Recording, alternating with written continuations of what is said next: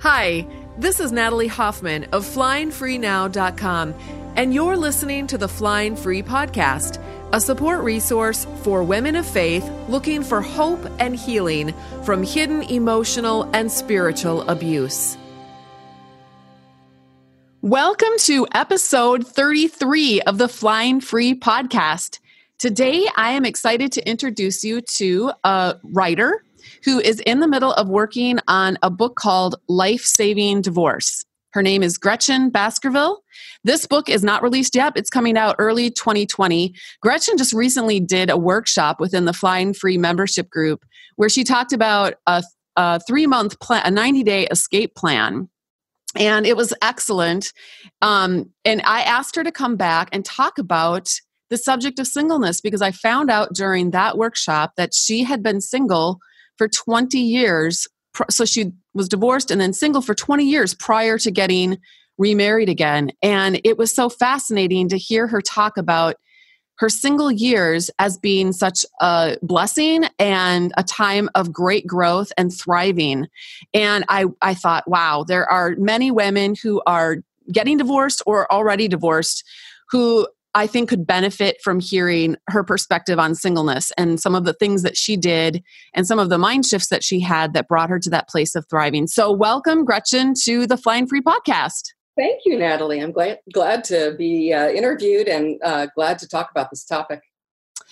Okay, let's dive in. I am wondering if when you first got divorced, did you think that you were going to be single for that long? Because you were pretty young when you got divorced. Right.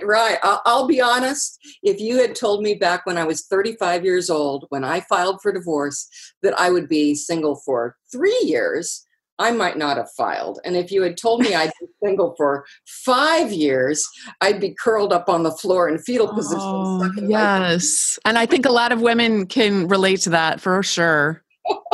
In my Christian upbringing, going to a conservative church all my life from infancy, the idea of not being married was, unfathomable. Mm-hmm. So I had done everything right. I mean, I truly loved God. I loved the Bible. Even as a kid, I was in youth choir and Christian club at my public high school, and all my closest friends were Christians.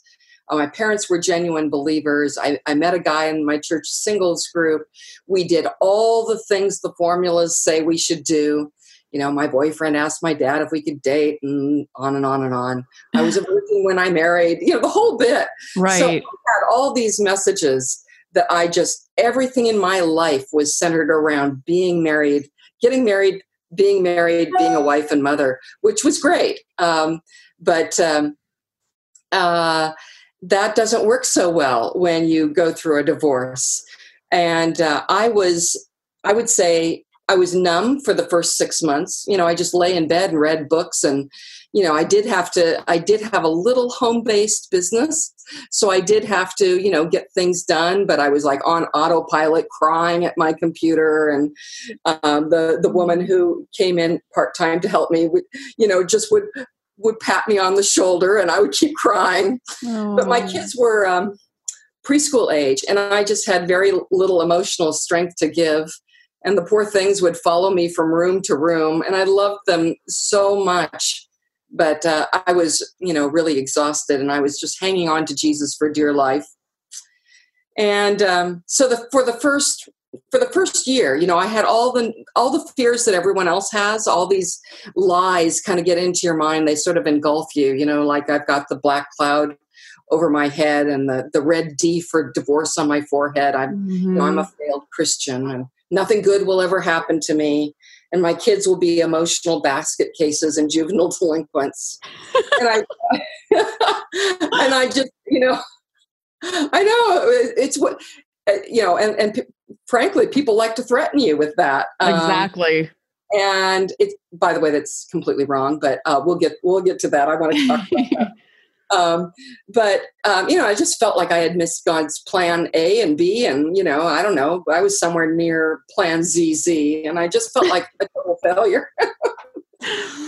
So, it took me to the end of my first year to really start to smile and to be able to have like a really good belly laugh every once in a while. Mm. And about at the 2-year mark, I felt like I was turning a corner and that everything would eventually be okay. I was starting to see the light at the end of the tunnel.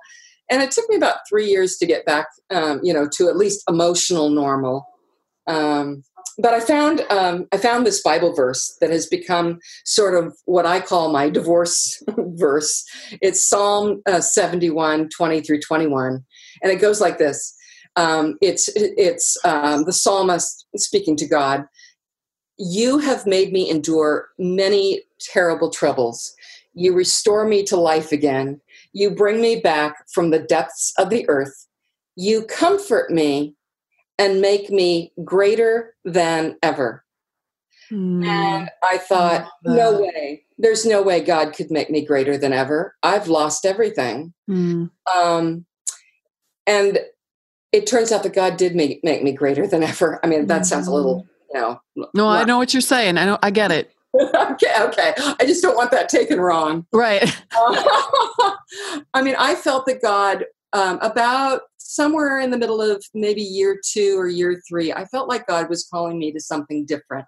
And I have no criticism whatsoever for women who remarry right away. I mean, if God drops someone in your life, go for it.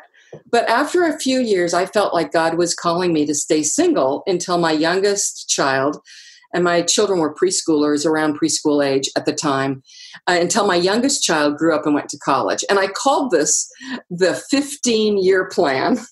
I mean, I felt that my kids were sort of the victims of a situation they didn't cause, and I owed it to them, to put them first. So, like I said, I don't recommend this for everyone, but for me, it was just right. And I did finally remarry. I'm super happily remarried 20 years later. And my kids are already adults with, lives of their own.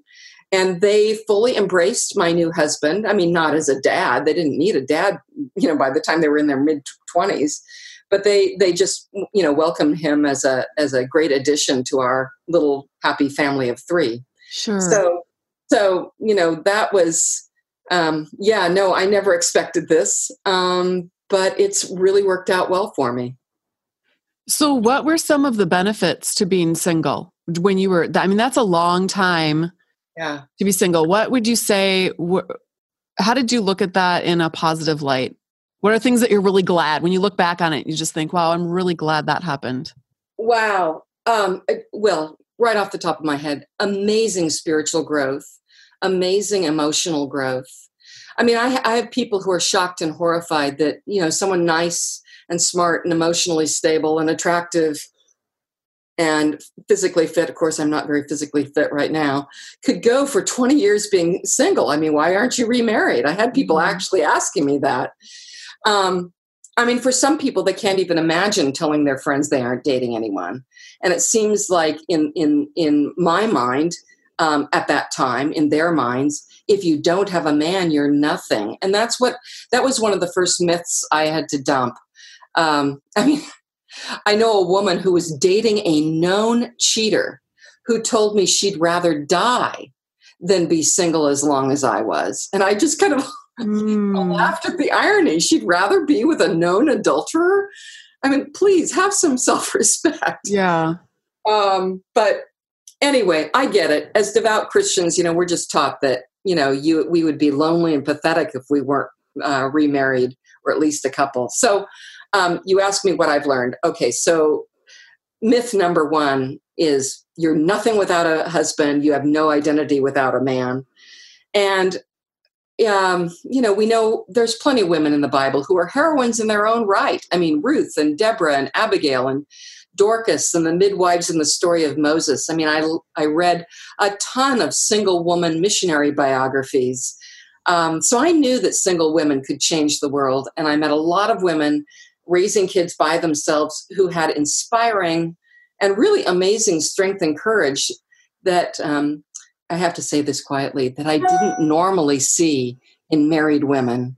And so, I found a lot of inspiration from these women who had been single for a while. Myth 2 was that women friends are just, placekeepers until you find a man. The women friends just aren't really that valuable. Boy, what an idiot I was. I was so wrong about that.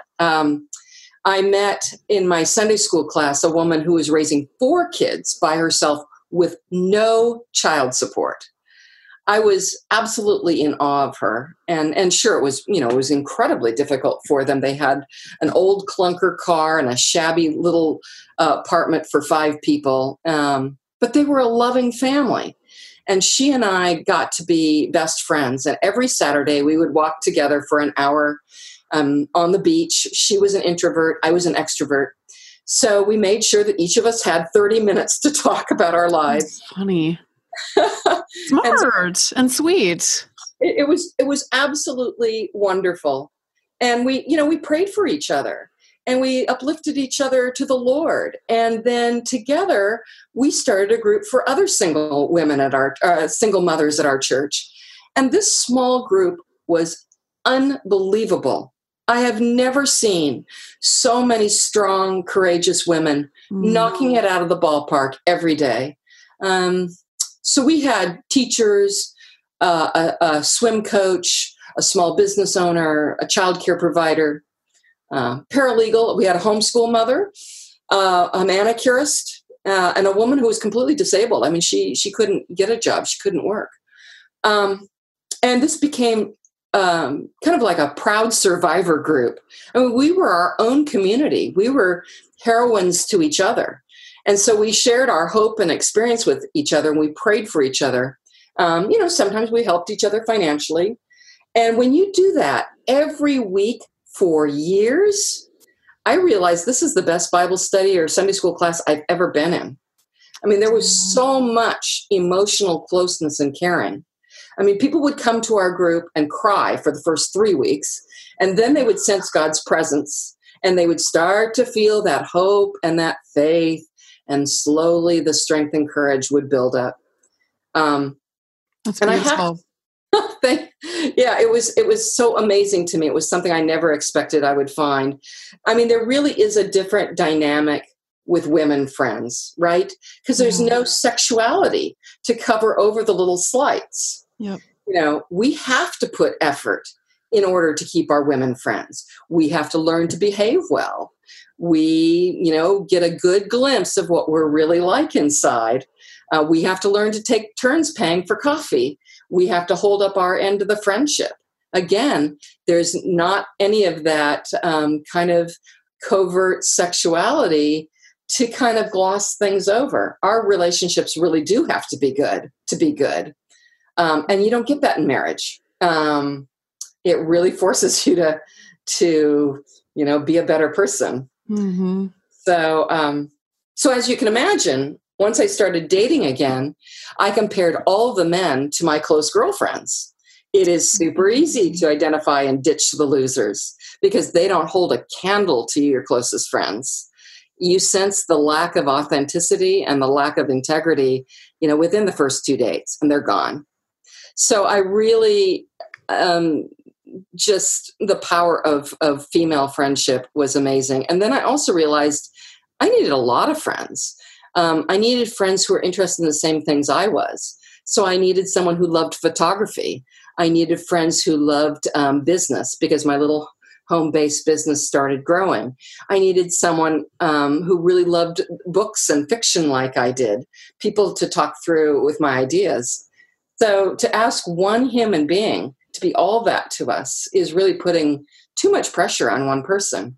I mean, we kind of, we would laugh if a woman said, oh, well, my mother meets all my emotional needs. I mean, we would think she was sick, that we'd think that something was wrong with her. Right. But yet we routinely tell ourselves that a husband has to meet all those needs. Mm. It's just unrealistic. And we set ourselves up for failure. So that was one of the myths, that I blew through after a few years. I think, myth 3 is, it's really, I kept telling myself early in my divorce, oh, it's not a woman's job to fix the plumbing in the car and do outdoorsy stuff or plan vacations.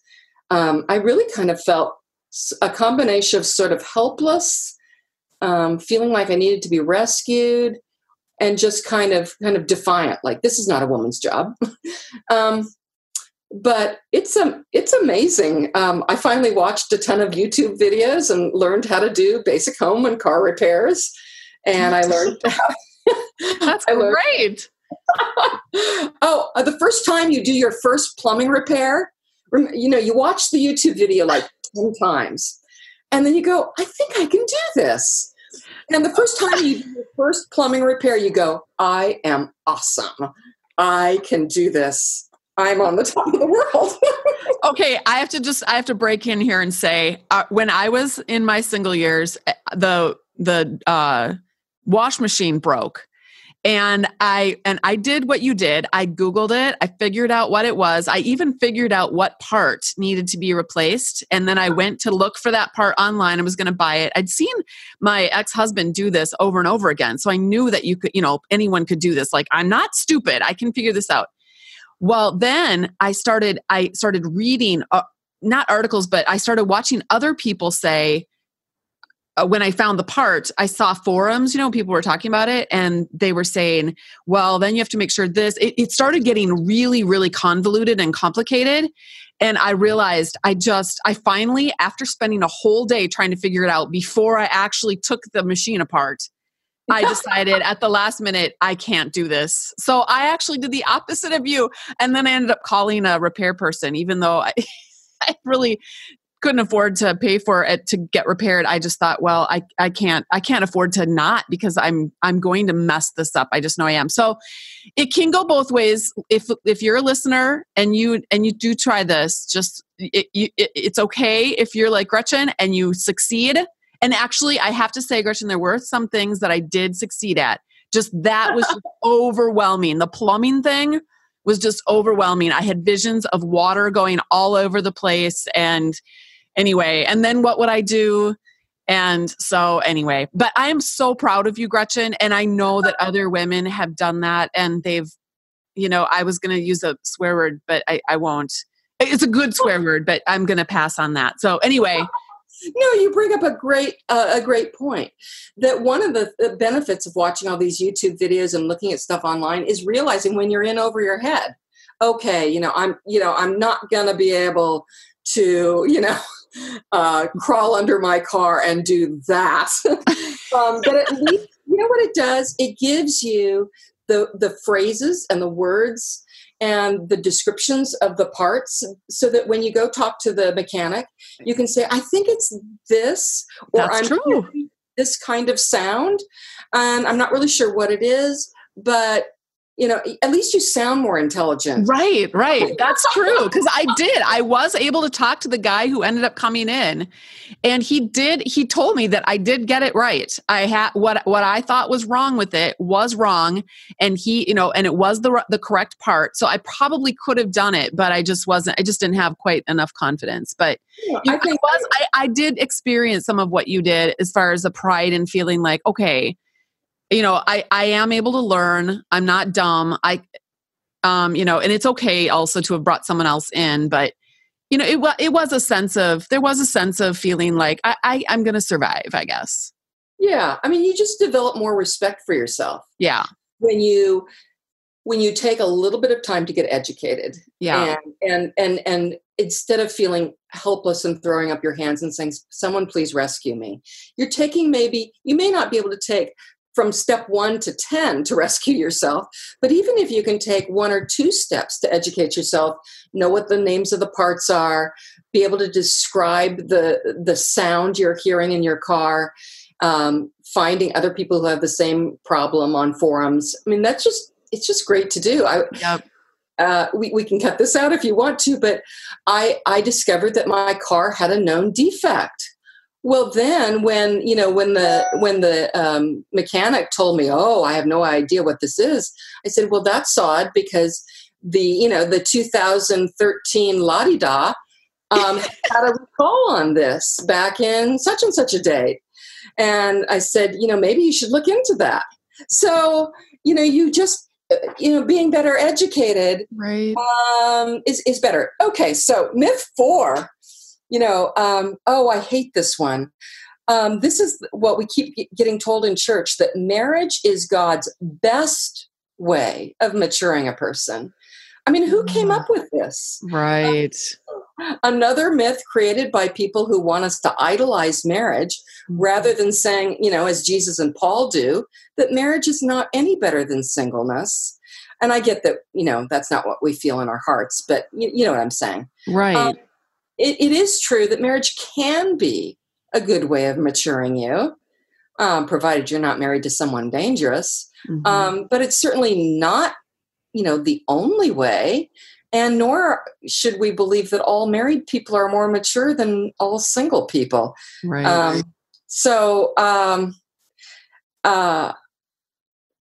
I remember a time when my church was combining marrieds and singles in a small group to discuss, the pastor's sermon that week. And in the early years, I felt so second class, and I felt so filled with shame to be divorced. I actually sort of felt lucky to be included in a mixed group. But once I got through the hurt and God really rebuilt my life, I realized that I was groveling in some, misguided sense of unworthiness. And I was worth every bit as much as those married women. In fact, in a lot of ways, I was more mature than many of them. Mm-hmm. So don't tell me that married women are all wonderful and all single women are losers. It's just, it's just on a case-by-case basis. So get rid of that myth.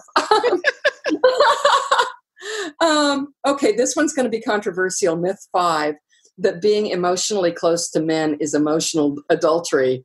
I mean, if you want to stop me here, you can. Oh, no, keep going. I just think this myth is complete baloney. And let me just say right up front, of course there are people you cannot trust. I have met untrustworthy men. I have met untrustworthy women. But in 20 years of having close friendships with both married and single men, I was always able to weed out the bad ones, and I never had any trouble with the good ones. And it's all based on good boundaries. Has nothing to do with gender. It has everything to do with character, because there are bad women out there too. Mm-hmm. It's based on character, not theology. So while most of my intimate friends were women, I did have a lot of men friends too, because I worked in a male-dominated industry. And I spent a lot of time with men. And as long as I was convinced that they were trustworthy, and they had to, they proved that to me in every interaction, I was happy to be quite close with them. If one stepped over the line, and from time to time, I would say in 20 years, I really got disappointed with maybe 3 out of the maybe 30 or 40 men friends I've got. I was in business, so I was meeting with men constantly. Mm-hmm. So I realize if you're a stay-at-home mom or something, you won't have that many men friends, but I did. Men that I would see maybe anywhere from every day to 3 times a year. And I probably did have 3 out of 30 or 40 men friends who did step over the line. And I just immediately distanced myself, a hug that maybe is just a little bit too long. Yeah, no, that's uncomfortable. I'm sorry. I'm out of there. But as long as a man respected my boundaries, I had no trouble getting close with them. And I'm so glad I did, because I really learned that men are very much like women in a lot of ways. They just want good, trustworthy, intimate, authentic friends too. Yeah. So after 15 years, I was in a great situation for dating, and I had become pretty good at friendship. I knew what a good person looked like and felt like. And so when I did start dating again, I didn't fall. I never had more than 2 dates with kind of a charming, clever liar, because I knew what authentic men really felt like. And it wasn't as easy for them to seduce me and manipulate me and lie to me. Right. So that's so good. I'm sure people, we could go down that rabbit trail too. Really. So let's end with what piece of advice would you give to a newly divorced woman who really wants to be married to a good man someday and is kind of struggling with what you did when you were first divorced? What would you tell her to give her hope, or to give her a new way of looking at the whole situation? Yeah, I think, make a list of your priorities would be good.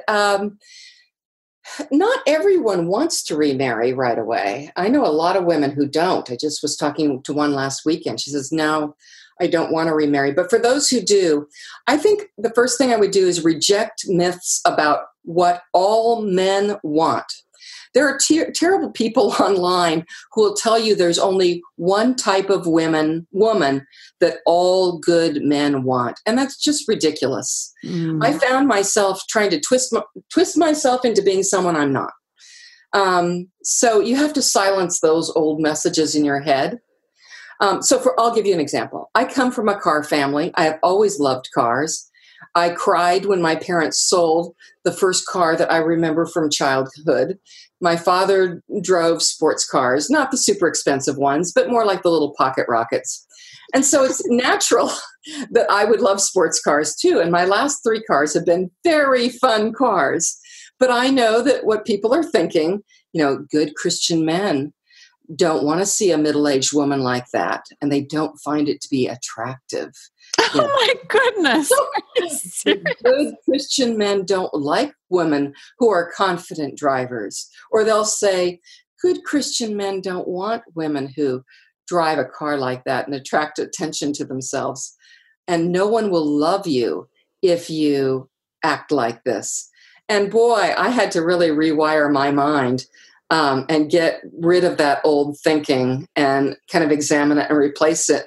And this is what comes, so my message is be yourself. Yes. I know it's an old cliche, but be yourself. There will be someone out there, I think, who will really love you. Yes.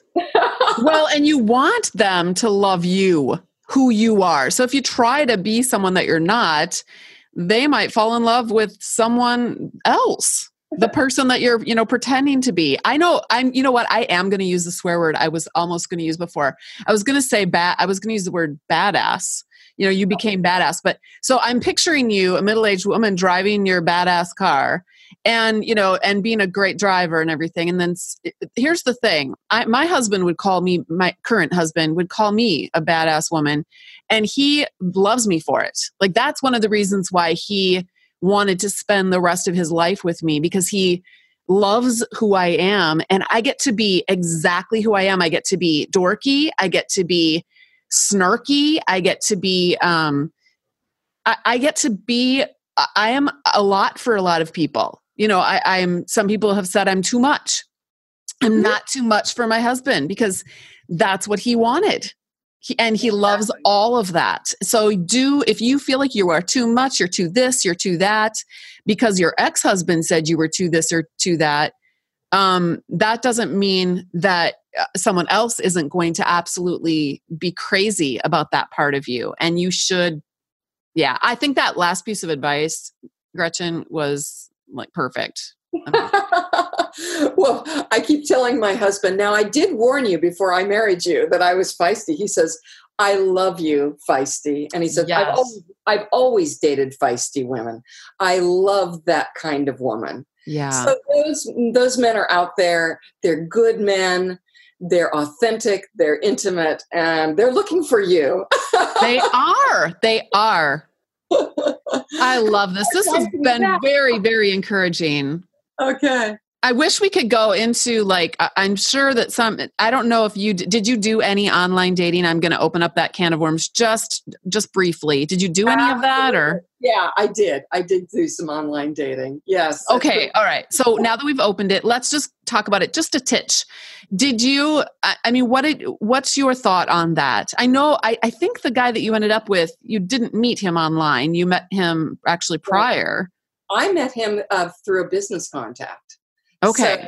So, I will say that online dating obviously did not work for me. It did not work for my husband either. He had done some online dating, and he says, it didn't work for him either. He never had a relationship that lasted more than 3 months. Okay. But I have 3 girlfriends who've just married in the last 3 3 years, I mean, and they found great guys online. I did not. But, they were they were all over 50. So we're not talking gorgeous anymore. One was too plump.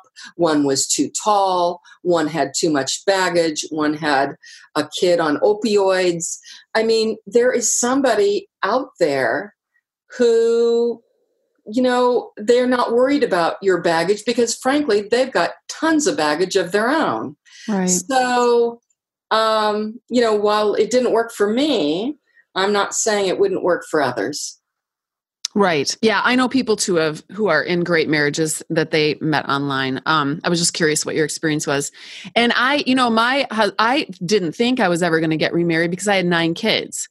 And I also was 50 when I got divorced. So, and I shouldn't say I also was because you were young when you got divorced, but I was 50. So I just thought, no one's ever going to, who's going to want me? Why would anybody in their right mind? Well, and who's out there? Every good guy is already happily married, and the only ones that are out there right now are all the people like my ex who I would never want to marry any of them anyway. So I just I didn't have time to think about it because while I was in the middle of my divorce process is when I connected with the man who's now my husband on Facebook, actually, bizarrely enough. So you could say that's kind of like online dating, I guess. Absolutely. And we just became friends. Yeah. And it just developed throughout the course of my divorce process. We became friends and he became very supportive and very kind and was a friend, like you were talking about, just a really good friend and very authentic and very real. And because the divorce process took almost 2 years, well, by the time it was over, we were crazy in love with each other. Yes. So yeah. And he had been single his whole life. So the point of my story, my little clip at the very end is to say that it doesn't matter how many kids you are. It doesn't matter how old you are. It doesn't matter what you look like. It doesn't matter what your hobbies are. It doesn't matter what your job is or lack of job is. There is someone out there and I'm not saying there's this destined person. I'm just saying that there's tons of human beings out there. And many of them are dysfunctional, it's true, but also many of them are very good people. And that some of them have never been married, some of them have been divorced, and they're good people, they're authentic. And I believe that if you want to find one, you probably would, the odds are in your favor that you will. But I think one of the key messages that I've heard from Gretchen throughout this whole podcast is that she had really good boundaries. And she learned those boundaries through her single years and through her friendships even. I thought that was an unexpected benefit, I think, from your female friends, that you learned what really good relationships felt like so that you could actually tell, and what really authentic people felt like so that you could tell whether or not a guy was that kind of person. And then you were smart enough to say after the first couple dates, this is definitely not going to work. No matter how much you wanted to be married, no matter how much you wanted to be in an intimate relationship, it was not worth being with a jerk to get that for you. Right. So I hope that for everyone who's listening to, that you will take good care of yourself. And in doing so, you will find what you're looking for. And so, Gretchen, thank you so, so much for taking the time to be part of this podcast episode. And when your book comes out, let's do another interview so that we can talk about that whole subject, divorce, life-saving divorce, which is a book written for people of faith, correct? Absolutely. Yeah. So I'm excited for that to come out early to 2020. And for those of you who are listening, if this is the kind of thing that interests you, these topics that we talk about here, please go over to Apple Podcasts and give a rating and a review. That is how other people will be able to find this podcast. So Gretchen, thank you so much for joining us. And to the rest of you, fly free.